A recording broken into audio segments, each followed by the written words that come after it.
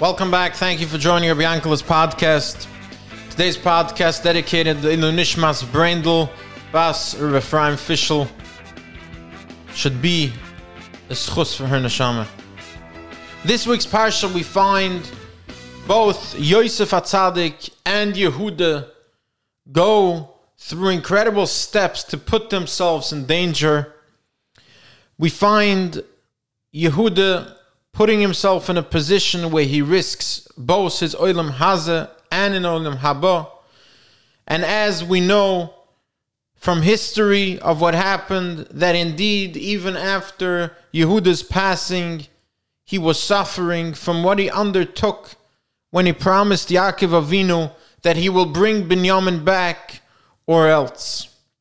Yosef HaTzadik, we also find, as Yosef HaTzadik is sitting there discussing with the Shiftei Kah, with Yehuda, what is happening, and he's about to let them know that he is Yosef. The Medrash tells us he put himself in an incredible position of danger, letting them know that he is Yosef whilst no one is around to protect him. Yosef HaTzadik, the Medrash tells us, indeed was in so much danger that the Malach Gavriel had to come and save him from the Shiftei Kah. And we won't go in now into detail why, indeed, they felt that he was a Moirid B'Malchus and therefore deserved to be killed on the spot. But the point is that we find Yehuda and Yosef putting themselves in an incredible position of danger, and we should have an understanding why they did this and to what end and how it relates to us. We know that Mashiach, there is going to be two. There is going to be a Mashiach ben David and a Mashiach ben Yosef. There is going to be a Mashiach that comes from Yehuda, from the family of David HaMelech, and there's going to be a Mashiach ben Yosef that comes from Yosef HaTzadik. But the depth of the story goes a lot further. If we look the beginning of Galus, how did we enter Galus? We entered Galus with Yehuda suggesting that Yosef HaTzadik be sold into slavery into Mitzrayim, and Yosef HaTzadik being in Mitzrayim as a leader and demanding that Yaakov Avinu comes down to Mitzrayim to him. Indeed, Yosef and Yehuda were the start of the Galus, and they will also be the salvation, the ultimate Geolah that will lead us out of Galus b'mehera b'yameinu.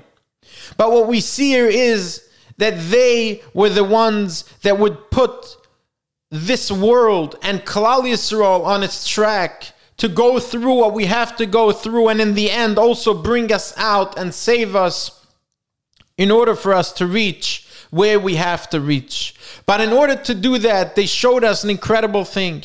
They showed us that we need to be willing and able to give up everything in this world and in the world to come. We need to be willing to give up everything we ever dreamt of, everything we ever hoped for, in order to succeed in what we need to succeed in this world. Not only do we need to be willing, but we need to also understand the way they understood what it means to be alive in this world. Yosef HaTzadik tells his brothers, Al tirgezu badarech, don't fight. Rashi HaKodesh tells us, what does it mean, don't fight? Don't think about, maybe you caused it that we should sell Yosef. You caused it that we should sell Yosef. You said too much Lashon Hara, and so forth and so forth. And the question is obvious. Why would it help if Yosef tells them, don't argue? If they were going to argue, they will argue anyway. But the answer is, Yosef HaTzadik was telling them, I wasn't sold because you wanted to sell me. I wasn't sold into slavery because you had an idea. I was sent here. I was sent here as a shliach by HaKadosh Baruch Hu. You may be thought that you were thinking up some evil plan, but the truth of the matter is that I was sent here. And since I was sent here, you have nothing to argue about. But to bring the circle into a full loop, if I was sent here, I know that I need to be willing and more than willing to give up everything I ever thought of myself. Even Madregas and Ruchnias, anything I ever dreamt of, I need to be willing to give that up to fulfill the mission that I was sent here to do. Yosef HaTzadik knew that he was sent to do exactly what he was doing. Yehuda knew that his position now was to save Binyamin. His position then was to make sure Yosef HaTzadik is not killed, but rather sent into slavery. But now, his position was as a shliach to save Binyamin. And that's the same with Yosef HaTzadik. Yosef HaTzadik knew that he was the shliach to bring Klal Yisrael to Mitzrayim and start the process of Galus. They knew that they were doing the shlichus that they're supposed to do, which is why they weren't considering maybe someone caused this, maybe someone caused that, and more importantly, they didn't even consider what might happen to my own future, what might happen to my own madregas, what might happen to my Olam Haba, to my Gan Eden. Nothing mattered, because the only thing that really matters is remembering the shlichus that we're sent here for. And when we remember that, we're able to accomplish everything, up to and including the ultimate Geula, which will come with Mashiach ben David and Mashiach ben Yosef, exactly because they were willing to give up their own futures for Klal Yisrael. And this is what's most relevant today to all of us, to remember that we can't live a life where on the one hand we look and use chizuk to tell ourselves that we're good and we're strong and we're able and capable, and on the other hand tell ourselves, but we're just good enough, but not good enough to actually do what we need to do. Rabbi Yankele tells us a story. In Baranovich there were two mashgichim, and they were planning on heading out to a wedding in another city with a kvutza of Bachrim. They were in the second group of Bachrim and they missed their train, and they were going to take another train that night. One of them ended up on the train and the other didn't. And the mashgiach, he was concerned about his friend and colleague, the other mashgiach who didn't end up on the train. The entire chasni was worried, maybe he's sick or something. When he came back, he asked his friend, what happened? Are you okay? Why didn't you come to the train? And he said, I'll tell you, every night I go to sleep and I tell myself I'm going to sleep because I don't have any more energy to learn. But what would happen if I go and this one night I go onto a train at 1 a.m. and head out to a chasana, which means I do have energy. How will I live with myself the next day? How can I go to sleep?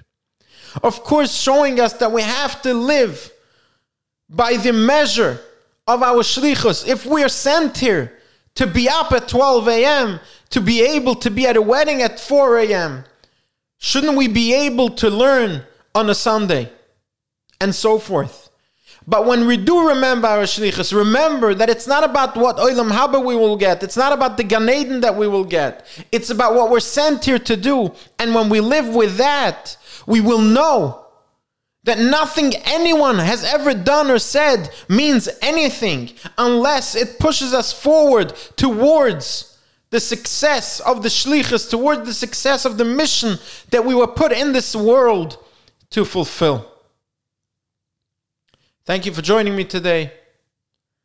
I want to wish you a wonderful Shabbos, and also a short mention about Brendel Basar Ephraim Fischel, who this podcast is dedicated to Ilu Nishmasa, who indeed lived a life where her entire life she knew and she constantly thought about why she was here in this world, and tried not to live for other people, but rather tried to fulfill what she felt and saw was her mission in this world.